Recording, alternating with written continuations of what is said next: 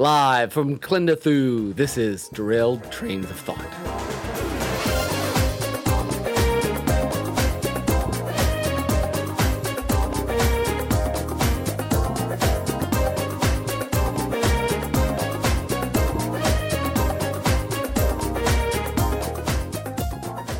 I do not like the looks of this place today, Tim. Yeah, this looks very dangerous. Yeah, okay, big bugs just freak me out anyways, okay? So... Yeah, I'm saying stay as far away from that band of soldiers over there as possible. Yeah, they scare me more than the bugs do. Yeah, let's just go hide out in one of these caves here, and hopefully we'll be okay. Yeah, and I think that's the only way to go about this. Okay, so the podcast has to stop taking us to these dangerous places. I agree. I mean, we want to go to, like, Queen Frostine's castle or something like that from Candyland. It's safe. It's food related. I'd be okay with that. Yeah, there we go. Go to 100-acre woods. Have we been there yet?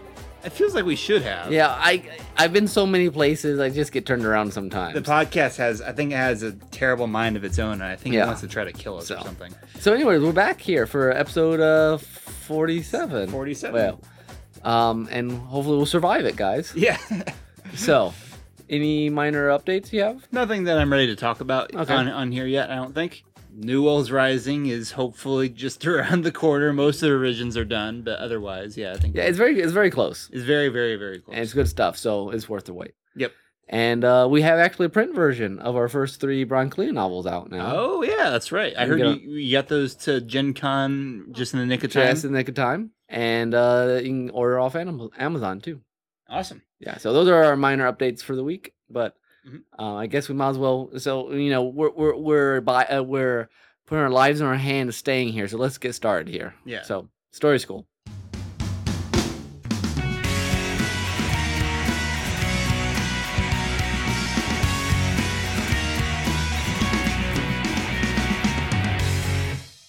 This topic was actually suggested by our badger friend, Greg. Badger friend? I don't know. He likes badgers.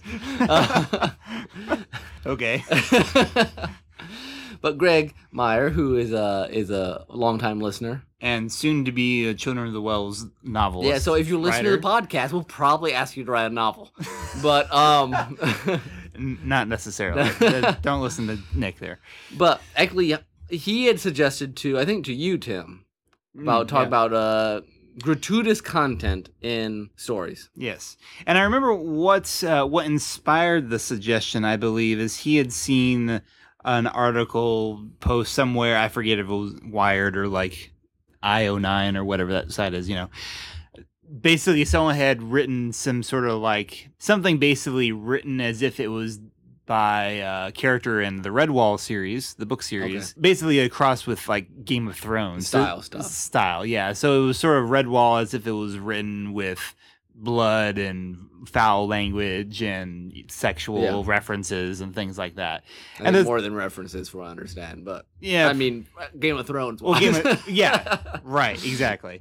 And Greg, this really kind of bugged Greg because he's a big fan of Redwall stuff, which is a very innocent, childlike thing, and I totally understand that. To see that sort of thing dragged into the mud is not really something that I get any enjoyment out of. Some people seem to kind of get a thrill out of that kind of making something kiddish like that very edgy and dark and ugly. I'm not sure why that's appealing, but some people find that funny. Yeah, I guess so. So I guess then what we're going to tackle largely is what is the place, or is there a place for this sort of stylistic, over the top use of violence or sex? Usually are the two things we would talk about. We've talked about language in other podcasts for certain. Yeah, we did a whole podcast on language, and I guess the first key is to sort of distinguish what is explicit content from what is gratuitous content. Yes, because the language episode, we did sort of recognize that there might be situations where foul language might be, even as a Christian writer, creator, you might have an excuse or reason to use it. But what about other things that are considered like explicit, like violence, gore, sexual content? I guess we could look at these as a piece by piece sort of thing. Are there cases where you feel like an extreme or an explicit sort of violence is justifiable? Yeah. I guess explicit, especially, I guess it works for violence and sexual content. I think there's this desire from the people putting explicit stuff into that. You need that rawness, that you want to hit the readers, or I guess a lot of times we're talking about TV, movies, visual, emotional gut reaction. Mm-hmm. I think that's what they're going for, and I think sometimes they're going for it in a well-meaning way. They're not like, and I think this is where gratuitous comes in. What is, like we always ask, what's the purpose of doing it? For instance, Prometheus. Did you see Prometheus? No. Okay. You have talked about it in here once before. But anyways, like the first, I was telling, I think one of my friends the other day about the first third of the movie was like good old school sci-fi, and I thought, oh, this is neat. And I knew it was gonna be aliens, gonna be suspenseful and everything, and kind of, there's some gross out factors. I mean, that's kind of an alien thing. But there was some of it that was just, I got like turned away. I can't watch, because I'm not real good with the kind of gore, especially horror gore sort of stuff. Yeah. I remember watching in high school, Braveheart for the first time. Sure. And that's a little, yeah, for especially at the time, was just too much. District 9, kind of the same thing. Just, I personally don't need all that, but I guess I'm dancing around the question: what's explicit, what's gratuitous? I think the common answer to like explicit content that might be justifiable is cases like Schindler's List or Saving Private Ryan, where you are depicting real life events, and if you want to give the audience a feel for what it was like, or especially Schindler's List, these things actually happened. So I guess here's a question though, and this is, I think, where people come down all across the line. Obviously, you want to reflect reality if you're doing a movie like that, like Schindler's List.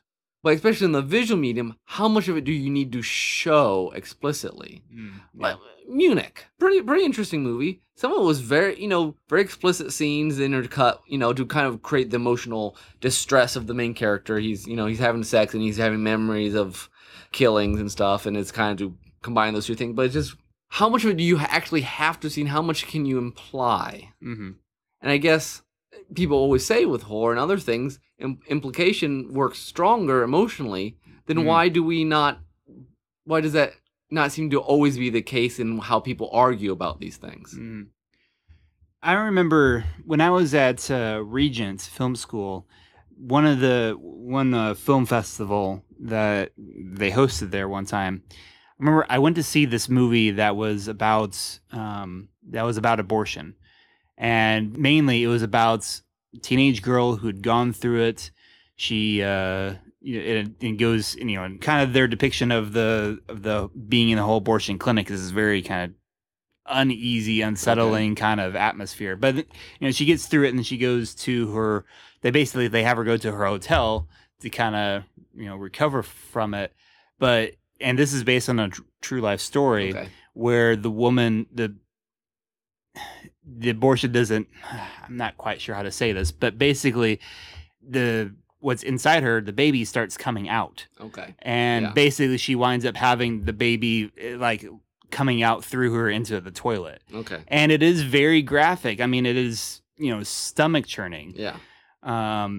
But abortion is such a scary, ugly thing that I felt like you need to see that. You can talk about abortion as much as you want and like just kind of gloss over it, not really let it seep into your, you just kind of look at it like on a very intellectual level. Yeah. But unless you actually see the body parts floating like that, that's a whole different thing. Now, the interesting thing about this is like before the movie even started, I noticed because this is a low budget movie sort of thing, and they had it on a DVD, and I noticed that they had the DVD menu screen came up, and there were two cuts of the movie. One was the original, then there was, I don't remember what they called it, like the uncut or unrated or more graphic version or something like that. And so, and I asked the filmmaker afterwards, it's like, what was in the other version that it was like, how do you get more graphic than that? And what he said was that originally, or in another version of the film, or the first cut, whatever, they had gone into a little bit more grisly detail about the actual abortion process. again, based off real facts, based off an actual woman that shared their story with them. But they felt later the need, like it was too much shock value too soon, that it took away a little bit from the goriness, if you will, of the later part, that they didn't, it wasn't worth having it at the beginning of the film. Okay. Yeah. So I think that was a case of a movie that had the explicit content, but then it also held itself back on when to show it. When to show it. Yeah. So that's my example of one that kind of did it both ways. Yeah, and I don't have a good answer on this explicit or when it moves. I mean, obviously, I think most people say gratuitous is when it becomes too much. Right. But by definition. Yeah, exactly. By definition. But then, where does that? Where is that? Where is that? I mean, I can say where I think it is, but I mean, I wonder if there's some sort of thumbnail sketch we can give to people. I mean, obviously, we've already talked about know what the story you're telling, and if it doesn't move that story forward, why is it there? Mm-hmm. I think people talk about gratuitous action scenes, blockbusters. Like, look, it didn't need to be a half an hour of battle. It only needed to be 15 minutes or whatever. Sure. And, we'll talk about that, but we don't, and I'm not sure critics complain about gratuitous sex as much as gratuitous action scenes in blockbusters. But, well, it is interesting. There is this current debate that's going on, not so much with movies and blockbusters, but in the comics community, mainly in terms of what women are dressed like and how they're treated a lot. There's a lot of debate currently about trying to get super heroines to dress more modestly and not just be sex figures for male gaze so much. Mm-hmm. Which I applaud that. There was a new design for Batgirl's costume recently, and it looks pretty cool. I mean, it's still very feminine, but it looks more practical and doesn't look nearly like it's like ridiculously form fitting. As past superhero or superheroine costumes have looked like. So I think that's interesting in a sense. I mean, it's coming from a feminist movement perspective, which is some good, some bad, but it's definitely something I feel like Christians can agree with in that, okay, let's cover up a little bit more. Yeah. So I guess we've kind of talked about, this seems to be, and I tend to be more of this line that there's a certain amount of explicit violence that seems you can explain, it seems artistically honest. Mm-hmm. If you're going to be trying to gross people out, there should hopefully be some sort of, I like Greg to be here in some ways because he watches more horror stuff. Yeah. And I don't like horror movies. It's a horror books. I haven't read many short stories. I only like some, Poe and creepy stuff like that. But well, I don't know that Greg would say that he goes for. I think he likes the Twilight Zone type creepy pasta things more than. I'm wondering. Okay, say your point is to gross someone out. I mean, I don't like that. I don't think it's good. Is that a valid argument? I mean, that's why some people go to these things, I guess. Mm-hmm. I think it does come to a sense of taste, obviously, and I don't want to say this is sort of one of those things that I want to say is almost one of the disputable issues in terms of, like, if you're a Christian writer, you have to take this up with God, I think. I do think, okay, so if you're looking from a Christian perspective, okay, why is something, not something that should be looked at, as aside from if it's gross, the grossness factor or whatever. And I think we have to look in the verse in Philippians, whatever is true, whatever is noble, whatever is right, whatever is pure, whatever is excellent, whatever is praiseworthy, think about such things. And I think those are some reasons why, we are meant to focus on what's good and right in the world and not on the other things. I think it's like, okay, I've been told in certain Fred to use a book example that in the first book, the scene in the middle of the forest at the mound creeps people out. that it does. And, but the thing is it's purposely trying to say things are wrong here. And I think, that's the point of showing gross things. It's things are wrong. Mm-hmm. But if that becomes your entire point, it's weird when what's wrong is your point. Right. If that makes sense. Yeah. No, that makes sense. And I think there is a difference too. I mean, we talked a bit about visuals being an important thing, but you can get away with a little bit more, I think, in the prose side of things. You can, I think, a lot more generally. Like, I remember talking with a coworker who's read a lot of listened to a lot of audio fantasy books. And I asked him something about Game of Thrones because I knew there's a lot of, things, because there was that one article that I shared on Facebook about, we might as well be holy. Oh, yeah. Basically, someone was wrestling with watching Game of Thrones, which is this huge cultural touchstone and is full of like sex and ridiculous violence. And even a lot of, non-Christians sometimes think it goes overboard sometimes in some of these things. And he was like, well, how do I still maintain relevance with the culture when it's also dealing with this stuff? And the article was kind of pointing out, the lines in this sort of thing They keep moving. Maybe we'll get back to that in a minute. But I was talking with this coworker about Game of Thrones and having read this, and he was kind of like, I don't think he's really seen the show. He's just he had just listened to the books or read the books or whatever, and he didn't seem to have a huge issue with it in a sense. And he's not the kind of guy that would just gloss over bad movies. Yeah. He would, if he knows a movie's bad, he wouldn't watch it and that sort of thing.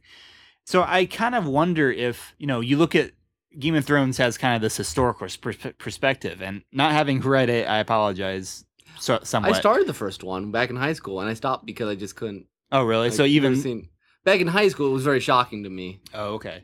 This one scene. So, but I just wonder if because I've read some like historical fiction books that like deal with some of the like battles and things like that, and you go into the violence didn't bother me, or the people hate, the conniving. From the little I mean, it's been 15 years or whatever. Mm-hmm. It was new, back when I read it, before everyone else, read it.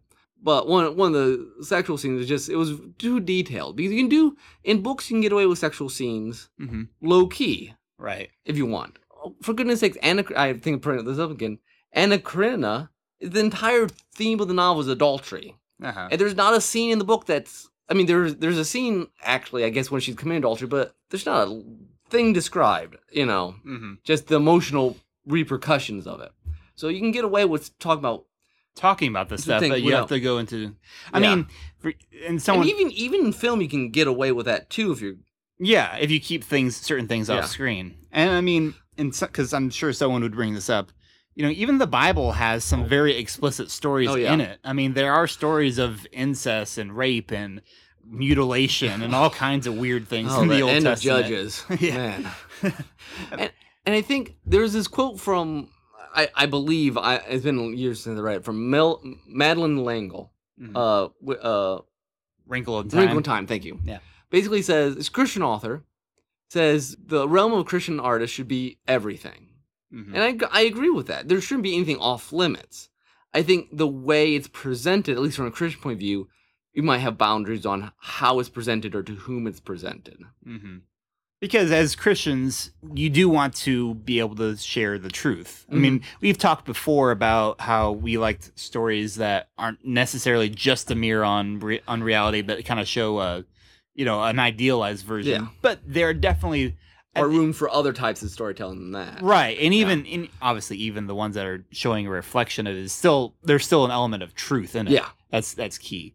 But yeah, there's definitely room for that looks, unflinchingly at the world as it currently is. Well, I had this discussion with my father-in-law, who's a missionary down in Brazil, about Les Mis, the movie. Uh-huh. He did not at all care for the whole scene, I Dream a Dream, or what is that what it's called? Well, probably the Fantine section. The stuff right before. Yeah, which on one hand, I thought being in a comfortable America, it makes you feel just how horrible life was, and she just sold her soul, and it just wretched. Mm-hmm. And where in Brazil, there's enough. He's like not just there, but I mean, I'm innocent. There's enough evil in the world right next to you. You don't need to see it on film. Was his view? Sure. And I thought that was interesting. It's again, I know what Victor Hugo was trying to do in his. I don't know what the filmmaker exactly it's not really good film. It wasn't particularly explicit. No, but it kind of weighed on you. Sure. And to me that was kind of the point. But I get the disagreeing with that. So you're talking these kind of vague lines in many ways about what people can. Mm-hmm. But the problem is I think you're going to mention. Well, okay, let me do one more thing, and then I'll try to not be so scatterbrained. I read an interesting article right around the time the article about why not be holy came out. Talking about the problem with nudity in film, even if it's supposed to be or whatever, is that violence is faked. Someone somewhere is nude in front of cameramen and everything, and as a Christian, is that something we want to be doing? Yeah, that's and I get that's a interesting thought. that is a hard one again. I mean, again, in the Schindler's List example, I can understand it. I mean, that's a horrific sort of, it's like burying it all form of nudity in a sense. It's not pleasurable in any sense. But for most other circumstances, it's really hard.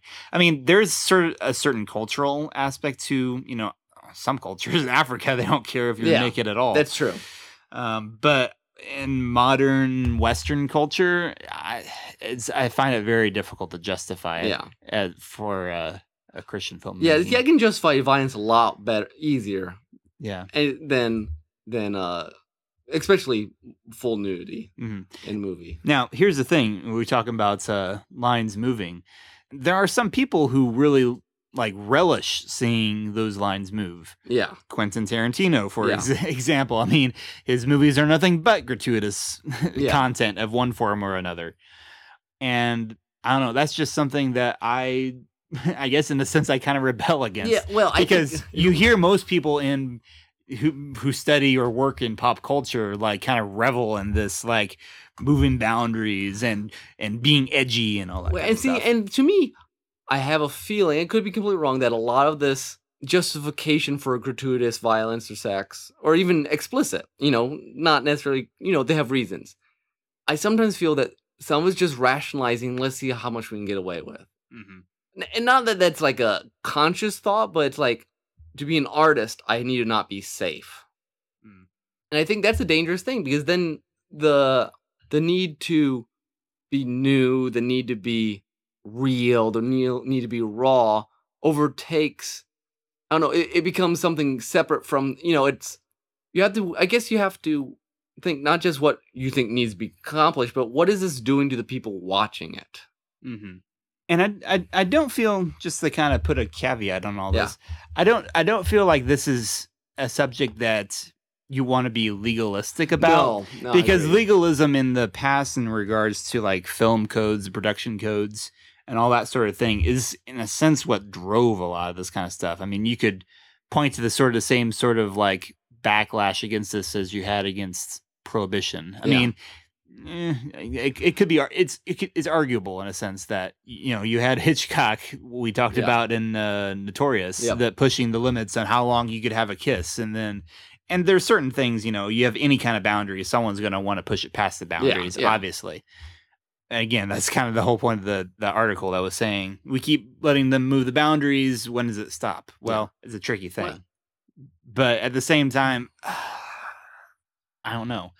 There's some sort of balance there, I think, between and honestly, in some ways, it's difficult to say how much we can expect the non-Christian world to follow by, the same they're going to do standards. exactly. I think as a Christian creator, what you need to ask, you need to be very honest with yourself. Why is this in here? Because I think there's many things we can rationalize for putting in that we might not lose anything by taking it out, and we might actually gain something. Right. At least integrity-wise, our relationship, how we're dealing with God, honest, because when you're writing, there's a very real desire to fulfill your own wishes, even if it's under the guise of being, artsy or literary or whatever. And also, everyone's wanting to push boundaries. I think there's something really countercultural about telling good stories that don't do that. Mm. I mean, it takes some skill. It's interesting, people who, when you're forced on network television, you have to say the same story with less random junk. Yeah. Mm-hmm. I think I joked back in the, when we talk about cussing, if Jack Bauer can have those horrible days and never use the F word, there are ways to communicate those things without using it. Right. You can say yes or no whether that being the best way, but in some ways it's any other form, like a sonnet. What can you get away with without saying things? I mean, and sometimes those are the things that are counted literary from writing point of view by implying things without stating them. I mean, that's the whole show don't tell, Yeah. Well, and sort of like what we talked about in the children's kids lit thing. I mean, there's all kinds of adults who enjoy kids movies nowadays when they're done by someone like Pixar or whoever, that it's still good storytelling. You don't have to have not all stories have to have explicit content to be Yeah. a good story. And generally, if you're in it just for the money, explicit content never gets you in the top 10 grossing films. And that's true. Actually, and that, which reminds me, I think probably the goriest movie I ever saw, I don't remember why I watched this whole thing. My roommates in LA, when I was staying over there, watched this Japanese movie called Battle Royale. Oh, I know the book. Yeah. I never read it, but the concept always sounded interesting, but I didn't know if I would like how it was done. Yeah. I mean, Battle Royale is basically a story about... It's like Hunger Games, before, but worse. Yeah, pretty much. I mean, it's about, I guess, this society that in order to keep the teenagers in line, they randomly, and the story is, this isn't the first time they've done this, but they randomly take this class of students to an island or somewhere, fasten them all with this sort of collar that they've tried to escape. It'll instantly kill them in a bloody way. And basically it's a fight to the death, a la Hunger Games style. They're each given their own weapon and then kind of sent out to fend for themselves. And it's all like a reality TV show. Like, it's probably the goriest thing I've ever seen. I honestly don't remember much of it because I've kind of blocked it out since then. Yeah. But at the time it's quite nauseating. And it occurred to me that, I mean, I think it was going for this, again, extreme sort of, what do you do in these situations kind of thing? How do you actually, what are student relationships really like, and this battle between the adults and the youth and all this kind of stuff. I mean, it actually had some interesting themes in it, but its audience is quite smaller because of the graphic content. Whereas you have Hunger Games, which, and honestly, the book probably goes into a little bit more explicit detail than the movie goes into, but they're smart. They wanted a PG-13 rating that makes it more marketable. I wonder if another definition of gratuitous is where the extras overwhelm the theme. Yeah. If that makes any sense. That's probably true. Because, I know a lot of people pointed out, in Star Trek Into Darkness, there's that one scene where the girl just randomly takes off is changing clothes while Kirk's there. And it really has absolutely no relevance to the story. No, exactly. So that was certainly a gratuitous instance. Song of violent films. Passion of the Christ is ridiculously violent. Yes. And one, you could argue either... One of the most popular in the modern church. Yeah. That's an interesting deal. It is interesting. Yeah. So Make of that what you will. Yeah. So, obviously, no one likes gratuitous stuff. But the problem is, where's your line? And I think, if nothing else, I'm not sure we came down anywhere, because this is something that is, if we'd have a here where it is, I think it would be unfair. I would almost say, again, I think less is generally my gut reaction. Yeah, and my gut reaction would be follow the example of the Bible. Like we said, it talks about some very adult, explicit sort of activities, but it doesn't go into any great detail in it. I think there's a line between being honest and true and being overexposed. Yeah. If that makes, I'm not sure the right words, but there's some slimy, good, descriptive scum of the earth explicit words you could throw. We keep using explicit because it's easy. But so if it like nothing else, hopefully this conversation made you think about why I'm watching this, or especially as a creator, saying you don't have to follow what everyone else is doing, and maybe you don't have to be as safe as you're being if that's on the other end. I mean, there is some room for extreme. There's no reason you can't talk about dark issues. It's just how do you go about talking about them? Yeah. Will's orphan. I mean, she basically tries to commit suicide for the entire second half of the book. So, hopefully that will lead somewhere, though. Yeah, exactly. I guess that's it for that, because otherwise we'll just start rambling. And so I guess I'll do soundtrack.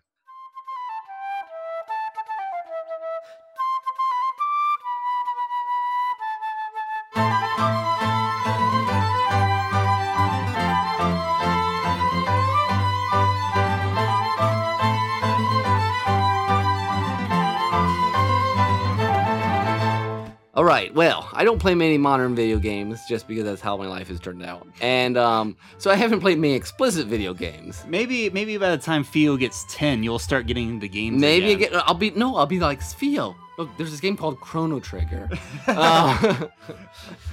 Like right now, like, Theo, you want to play some King's Quest 2 with me? So, we've been playing Mario 64. I mean, Yeah. He's 20 years behind. You need to start getting him on Super Mario World. So. Yeah. Although, actually, I guess I need to get you your SNES sometime back first. But anyway. So, I'm not, the most explicit game I ever played was probably, like, Doom 2. I think I played a little bit on Duke Nukem.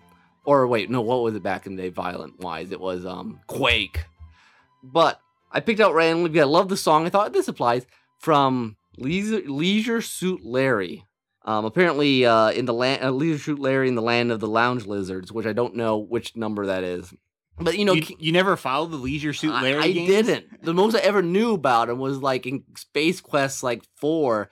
You ended up in one scene of Leisure Suit Larry because it's just how it works in Space Quest. But there's probably some people listening who have no idea what Leisure Suit Larry is. Yeah. Okay. So it's you probably don't know King's Quest or Space Quest. Basically, it's an adventure game. You point and click, and you collect items, and then you talk to people, and there's usually quirky things, and you solve things by using, you use the sponge with the candle and make some sort of weapon, and you get out of the... Okay, this doesn't sound explicit at all, Nick.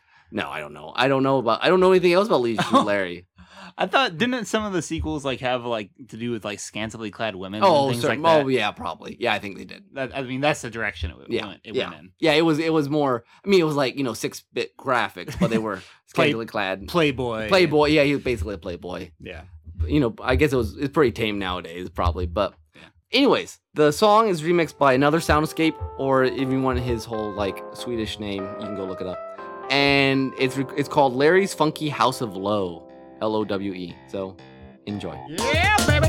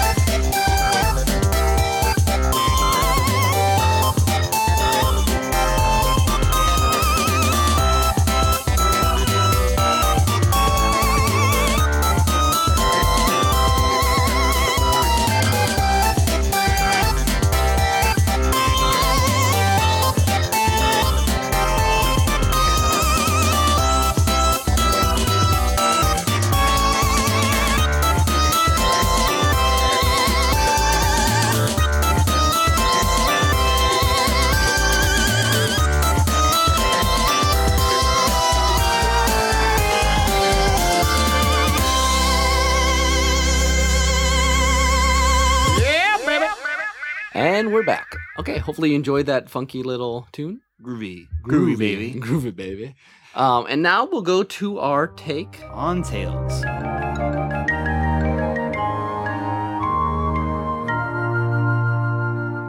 It's that time of the year where Tim and I go and talk about summer movies or summer books beach books, I guess we should call them. Yeah, I thought we'd throw in beach books or summer reading this year because We didn't really see a lot of movies. No, oddly enough, we really did not. I went back and listened to our last episode. I think I talked about like 5 or so, and you talked about 1 or 2 that I hadn't seen.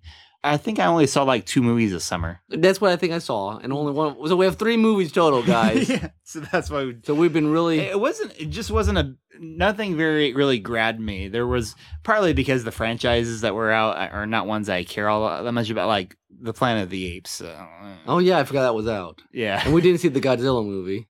No, I didn't see the Godzilla. Yeah, Godzilla's not my thing. Transformers aren't my thing. Oh yeah, that was out too. So I mean, see, that's how much attention. Half the time, I don't even know what movie's out unless it's in the 2 theater thing over here at Kenville. But first, we start off with superheroes because that's what we usually do. And I'll mention, since you didn't see it, X-Men: Days of Future Past, which I'm really surprised that you didn't wind up going to see this. But I guess you were just at that time it was just complicated. Yeah.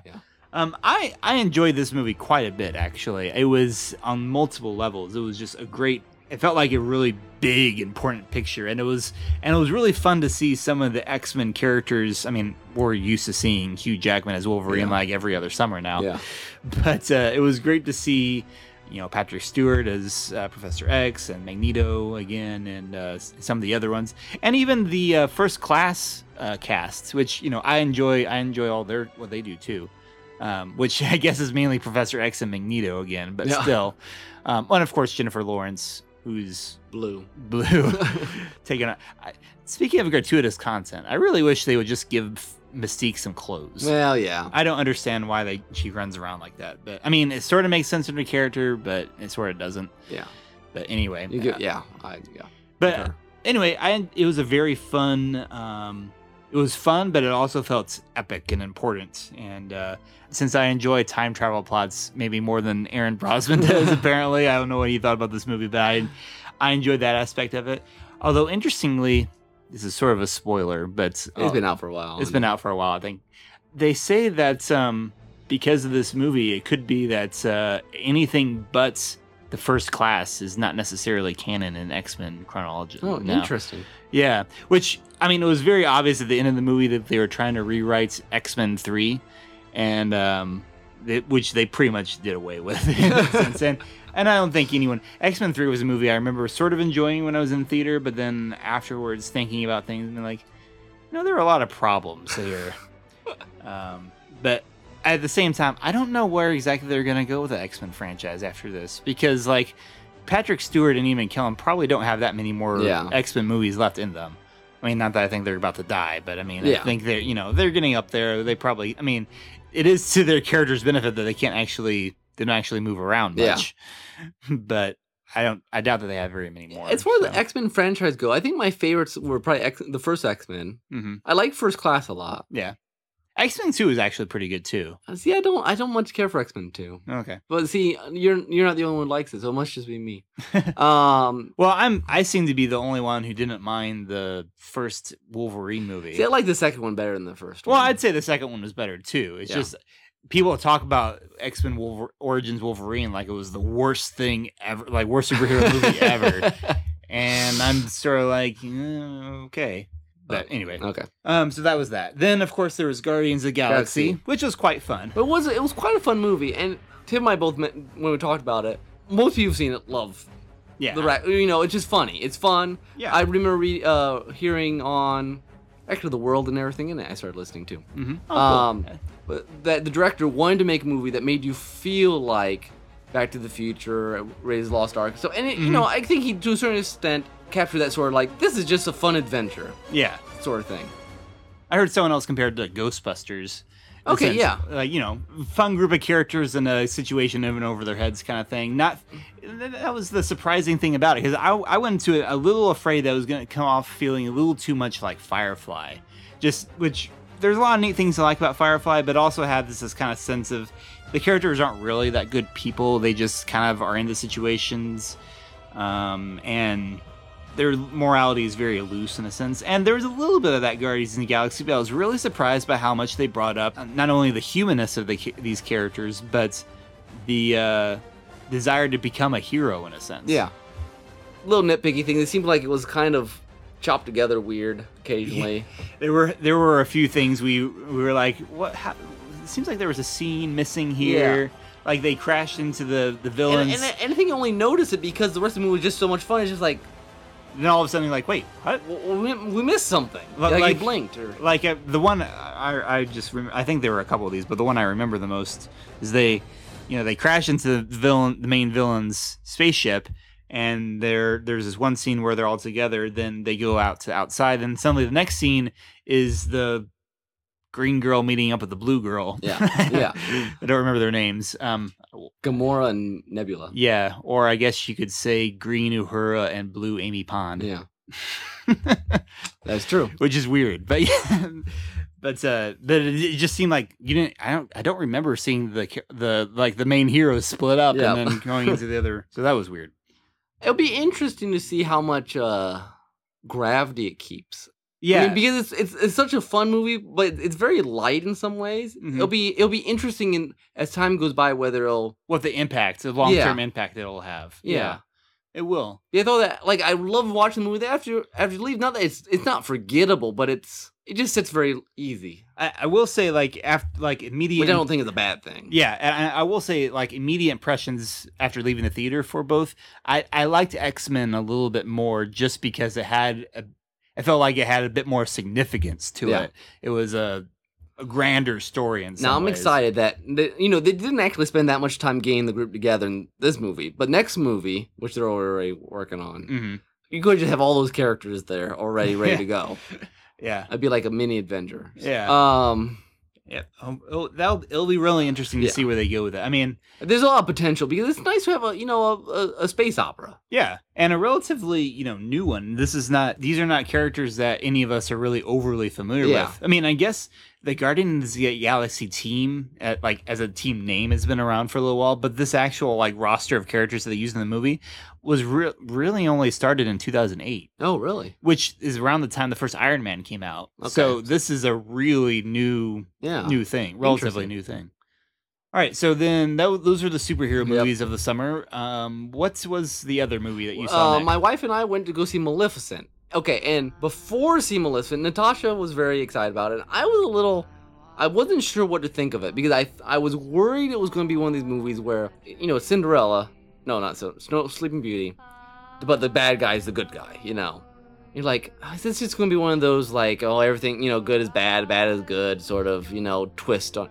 And it really wasn't that. It was still a fairy tale. So Maleficent was still evil at the end, but you felt, was it sort of a tragic turn? No. What's interesting is she starts good, turns evil momentarily, and then becomes good again. Really? Yeah. Huh. It was really kind of cool. I mean, what they did, they made, and again, these are all spoilers, sorry guys if you haven't seen it. But the King Philip, who's in charge of the castle, he kind of gets very twisted up. He's the bad guy. Mm-hmm. So largely what they did, they've taken the Maleficent, made her, I mean, obviously the scene that they show in the preview and the scene from the movie with her, cursing Sleeping Beauty and all that, is kind of her high point of being evil. And then she's slowly, basically, and these are all spoilers, basically comes to, Natasha says I should not keep talking. She gave you a look. Well, here's the problem. The problem is that there's a lot of, it's fun to watch the transformation. Okay. Both ways. Without spoiling too much, it really felt like it was set up as a fairy tale where you got greed, you got love, you have vengeance that's changed. I mean, it kept all the elements of a big fairy tale and just kind of flipped the roles of characters. And I was actually very happy with it. I was very pleased with it. It was really good. See, I'm really surprised that they went that way with it because Maleficent has always been kind of one of Disney's big villains, like evil. I mean, she actually says in the Sleeping Beauty movie that she is, mistress of all evil. She references hell and all this kind of stuff, and so I was really kind of conflicted about the movie, like you were too, in the sense because I don't want this bad guy to be our sympathetic but tragic hero. I don't much care for the black hero, the anti-hero. Or have you ever seen Wicked or read Wicked? No, Natasha has, but I've not actually read it. I'd be curious. I'd be really curious. Natasha, how would you compare this to Wicked? Come over here. We're drafting. It's a good thing that the podcast brought Natasha to this planet as well. Well, she actually just follows and she's our secretary most time of these planets. But so how would it compare to Wicked exactly? Oh man, it's been a long time since I've seen Wicked. I saw the play. I didn't read the book. I really love the play, and it makes the what's her name? Is it Ozma? Who? Ozma? No. No, that's not what they call her. Okay. Anyway, the Green Witch. Jeez, I can't even remember her name. Glinda's the good witch. I'm trying to think of. Anyway, it makes her the sympathetic character, and Glinda is kind of just a ditz, you know. Maleficent's a sympathetic character, but the good characters of the story aren't also turned into bad characters. I mean, they're also good characters. So it's a little bit different than Wicked in that way. It subverts a lot of expectations of both what you thought Sleeping Beauty was, but also what you thought they were going to do with Maleficent. Mm-hmm. So would you say it's closer to Once Upon a Time than Wicked in some ways? Because I mean, Once Upon a Time also has done a lot of like turning its villains into good characters, which you arguably, if you're going to make your characters so sympathetic in a long-running TV show like that, you kind of want to see them become redeemed in a sense. Yeah, it's similar to Once Upon a Time. Yeah. But at the same time, it doesn't disparage its good characters either, the heroes. They still try to keep them as, noble, as opposed to... The vibe I always got from Wicked was that it made, like, everyone else seem kind of bad and kind of made the... It kind of gave this thing that the Wicked Witch was just, kind of put down upon and all this kind of stuff. Right, yeah. Yeah, that's... Okay. Right. Yeah. Just curious. We need to bring in an expert. So no, but anyways, Natasha and I were both not just pleasantly surprised, but we talked about a lot.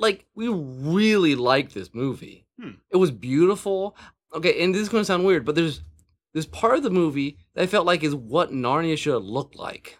Oh, really? It's weird. Yeah. I mean, just in the fancifulness, because computer graphics come so far and stuff. The impressions I got from the previews and then what it actually ended up being were very different in some ways. And for me, at least, in a good way.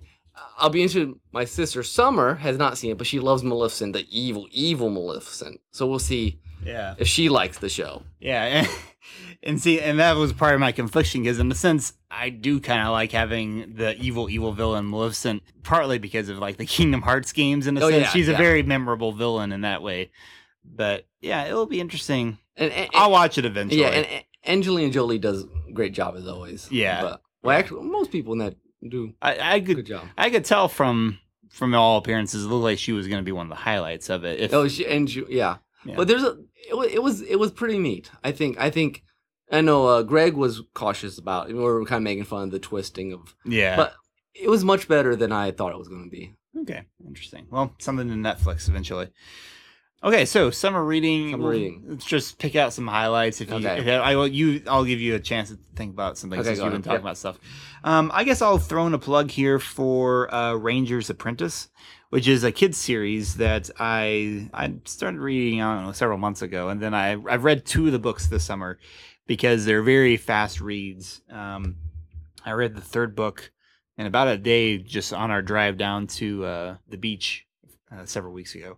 What I like about these books is that, I think I would have enjoyed them as a kid, even before I was really into fantasy in a sense, because it takes place in the fantasy world, but it all feels pretty familiar. Like the main kingdom is probably kind of based in like a kind of a United Kingdom feel. Then you've got like a neighboring kingdom, Celtica, which is, Ireland. Yeah. And there's a Viking culture, and then there's another country that they border that's very French, and they give them different names, but you can, it's pretty obvious what they're referencing. But it's neat. It's about again, Ranger's apprentice. The main character becomes an apprentice to a ranger and learns about sneaking around and firing arrows and all this stuff, and gets involved with the greater exploits of the kingdom. Big battles. It's got the spunky hero, or spunky's not the right word for a ranger, but young protagonist. Another thing I like about it is that you get a feel for the world and like what it would take to be all this thing without going to the excruciating detail that, say, Aragon went into. Aragon is like really bloated with all kinds of details that you really don't need, and you just want to get to the actual story. And this Ranger's Apprentice, you feel like you're understanding a lot about the skills of what it would take to be a ranger while not feeling bogged down by it. So very fun series, and I hope to read some more of them. Like I said, kids series, but I think it's kind of like on the border. It's like low end YA. You could almost say like some smart 10-year-olds could read it. Certainly 12-year-olds would love it. And I guess that's sort of what the age I am secretly. I don't know. I just read them because they're fun and they're light and they're enjoyable. As I was thinking about this section, I don't have many things I've finished this summer. Well, I've been working my way through Way of Kings by Brandon Sanderson, and in July was largely a wash, anyways. But it's like 1,000. I mean, it's a massive book. Impressions I'll just give right now is that if you love world building, this world is fascinating. And I think if I have a complaint at this level is that the characters are not quite as intriguing as all the details. And I think, to me, that's a kind of downside. And they're not bad by any means. I mean, they're good characters. It's just they're not, to me, quite strong enough to make me rip through this 1,000-page book. If that makes sense. I mean, it's not really it's not really a down. It is a complaint for mine, but it's not a bad thing. It's not like they're badly written characters. It's such a massive thing that it takes like 200 pages to figure out this world, because you feel like some of it's just so we can explore this world and stuff. Mm-hmm. So I'm holding off judgment. I mean, I enjoy it. I'll see if I read the next one quickly or a long time from now. Here's a question for you. Since from what you said about Brandon Sanderson's original books before, do you think perhaps one reason why, because each time you've talked about it, you have this caveat. It's I like this, I didn't like this. I know, it's weird. I was trying to figure that out. Do you think it's because he's not as much of a character writer as you are? I was trying to. I was actually having this discussion with my mom yesterday. I'm like, I'm reading this book. I'm like, I can't figure out why I always have this caveat, and it might be that. It might be. I think he is more of a world builder, and he'll admit he loves making worlds and the rules and and as a writer myself, that stuff's less important. Not that I don't. I find Dune interesting. I find this world interesting, Rashon or whatever it's called. It's actually very interesting, but it almost always feels too. I think that it might be just I like characters more, and I was trying to analyze. Okay, this is the beginning of a big series. This guy finished Wheel of Time. I loved Wheel of Time. Why did I, couldn't wait for the next book of that? And this one, I don't know. But I heard Sanderson say one time about Robert Jordan that he was really good at getting inside the characters' heads, and I've thought about that since. And there's just a way Robert Jordan writes that makes you it identifies the characters very closely. And I think there's more of a distance in how Sanderson does characters. Not a lot. I mean, it's not a big deal. And it could just be I like the world better, I got the right time. There's all kinds of indefinable things that might have mattered. And I might finish this book and think, this is great. Halfway through the book, I'm like, this is getting pretty good. I would like to read the next one. Right now, I'm like, I think sometimes it's that I don't have the time to invest in a world that needs, you need to sit down and read, 70 pages at a time. Mm-hmm. And I get little snippets, so I don't sink in as deep as the world demands. It could be. On a completely other level, I did hunt down, a friend of mine had, the Sword Art Online, the first light novel from Japan. It's been translated to come over to America. It's what the anime was based on. Mm-hmm. And I was mentioning to Tim before the podcast, what's interesting about it is that it feels like the novelization of the anime. It is ridiculously, in the parts it has, it's very, very similar. I mean, remarkably similar. And the biggest difference is largely that there are things missing. Because the anime actually adds more. The anime, and from what I've heard, fills in some of the gaps. I've heard that some of these gaps are filled in by other short stories he wrote, and then they move them to their proper places and help build connections and stuff. I mean, you get a little bit into his thoughts. Some things make a little more sense. You get a little bit more about Heathcliff before the final battle. I mean, you get details about how the world works that you don't. I mean, you get technical things, but you don't actually seem to get that much more depth. If that makes sense. I mean, you get fills in like, this is how this works. This is how this works. Like apparently, the 25th and the 50th level bosses were really super hard. So when they get to 75, they kind of expect it to be ridiculously hard. Oh yeah. So there's little things like that.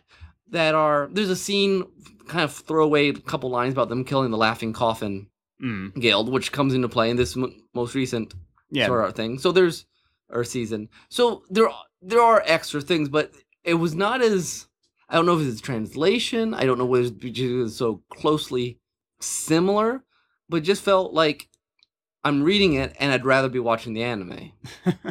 Yeah, that is interesting. It's kind of, I mean, they mentioned that there were 10 unique sword skills and he got one of them. Stuff like that. I'd be really curious, if that's typical of light novel to anime adaptations. Yeah, I don't know, but I've never read a book that was, normally we read the book, it's not vastly different, but it feels expanded in some way. Yeah, and this did not. It was weird. I mean, it was an enjoyable insight. I never read a light novel, and it was neat for that reason. But yeah, odd, very interesting. I'll throw in just a couple other reading things I did one I finished and one I haven't yet, and I haven't decided if I will or not. I probably will. But anytime I go to the beach, I always try to take some sort of seafaring book along, and this time I took two.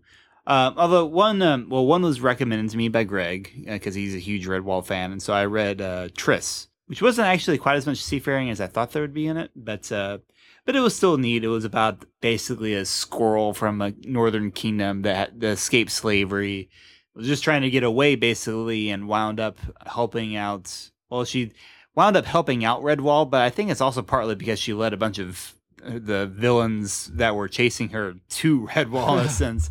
So she was partially helpful. But to be fair, then I guess there was also this other thing that was lurking nearby, which I won't go into. Spoilers. But it was a Redwall book. It was enjoyable. It had the colorful characters. I felt it could have been a little shorter because it felt like they were eating like every 5 pages. I kid you not. Like, I know Redwall books are known for their meals, but it was bordering on ridiculous. I felt. So anyway, what was funny is I read that, and that's overall a very cheerful book for a book that was about freeing slaves. For the most part, very optimistic characters. Then I go on to read a book about Horatio Hornblower, which you might be familiar with from the A&E series adaptations. Which in those books, well, at least the A&E ones I've seen, I know there are like 2 that I haven't. But in those, he was like a midshipman to a young lieutenant, very young. In the book I was reading, he's a captain, and it starts off with him like super, super stressed out about outfitting his ship with all the things he needs and all the crew that he needs, and he's just very constantly worried about keeping a proper appearance, and not only in front of his colleagues but in front of his men. He acts like the tough sailor, yet at the same time he does feel sympathy for like the very poor living conditions they live in and all this stuff. And it's like all the worst aspects of the British Navy, of working in the British Navy, are kind of brought up, and it's very different sort of reading material than Redwall was. So, but interesting. I mean, you want to get in a character's head. It stays very firmly inside Horatio Hornblower's head and doesn't really go into the other characters at all. So, interesting book. That's the one I haven't finished yet, and I just haven't gotten around to getting back to. Well, I probably will eventually, but that's that. All right. Well, that's pretty much our wrap up then. Yep. So I guess I will give one last shout out to not a book or a movie, but a TV special, and that was Phineas and Ferb's Star Wars special, which was a lot of fun because it was a Rosencrantz and Guildenstern story of Star Wars. Basically, it's an alternate universe where Phineas and Ferb live at Star Wars, and they go on an adventure that takes place at the same time as A New Hope. Nice. And it's really funny too because it starts off. They're living on Tatooine, like they're next door neighbors with Luke, except Phineas and Ferb love Tatooine. It's like there's so much stuff they can do, and they're kind of poking fun at Luke for constantly like being wishy-washy and wanting to go wandering and all this kind of stuff. That's awesome. Just some of the humor they are able to poke into like various corners of it. It's like at one point when one of the early scenes of Death Star is like, there's a cameo with the creators of the show there as Imperial officers, and they're like talking about something. One of them's like, "Oh, you better be careful and don't let Vader find out about that. And he's like, Psh, he's not going to find out about me goofing off way down here. Then all of a sudden he's choking and stuff. And the other guy's freaking out. I was like, oh, don't worry. I'm just kidding. No, I'm just kidding. I'm pulling your leg. It's like, you. That's awesome. If you love Star Wars, there's a lot of great little in jokes in Awesome. there. So, I think that's our show. Yeah, I guess so. Do you want to give our soundtrack info and then we'll bow out? Yeah, well, I guess I should tell them where they can listen to our work. Oh, fine. If they want to listen. If they haven't done it before, you can find us at derailedtrainsofthought.blogspot.com. Also on iTunes. And also on mixler.com/derailedtrainsofthought. I am getting close to, I said last time I was going to start putting on episodes on YouTube, and I have started working. Oh, nice. Oh, we'll be popular then. Yeah. Apparently, we're supposed to be on Stitcher now, too. On what? Stitcher? That's where all the cool podcasts are going. Seriously? Yeah, seriously. I never even heard of that. Well, you're not Zach then. Apparently not. Stitcher. I'll have to look that up. Sigh. All right. Is that everywhere? And then you can email us at derailedtrains@gmail.com, and we won't check you. So. And don't forget to keep up with everything related to Children of the Wells, all the exciting blogs that we put out there. Yes, exciting. And hopefully eventually actually, there is some good blogs, but it should be work out soon, like an actual story. We've been treading water for a while here, but we're actually almost to the shore. Yeah. I like that. Good analogy there. Okay, so my soundtrack is I picked a song from, well, I guess it's got a couple tracks and references from across the Mortal Kombat franchise. Ooh. There was a video game franchise that's as known for gratuitous violence as probably Mortal Kombat. The main game this is from is Mortal Kombat 3. The name of the remix is Mortal Confrontation. Of course, that is spelled with a K. And the remixer is the duo The Dual Dragons. Oh, Dual Dragons, they're hardcore rockers. Yeah, a lot of metal in this. Yep. So, which is, it's appropriate for Mortal Kombat, honestly. Yep. But that's our show, episode 47. I hear a lot of gunfire. Oh no, the soldiers are getting closer? I think so, and I can smell blood everywhere. Gosh, okay. Let's hope the podcast spirits us away to our next location. Yeah, take us somewhere nice, Actually, we better be careful about saying the podcast spirits us away. We might wind up in a spirited away. We might wind up in a bathhouse somewhere, like cleaning up after stink spirits and stuff. There's worse places we could be, like here. Yeah, exactly. All right, so till next time. All right, this has been Nick, and this is Tim. Adios.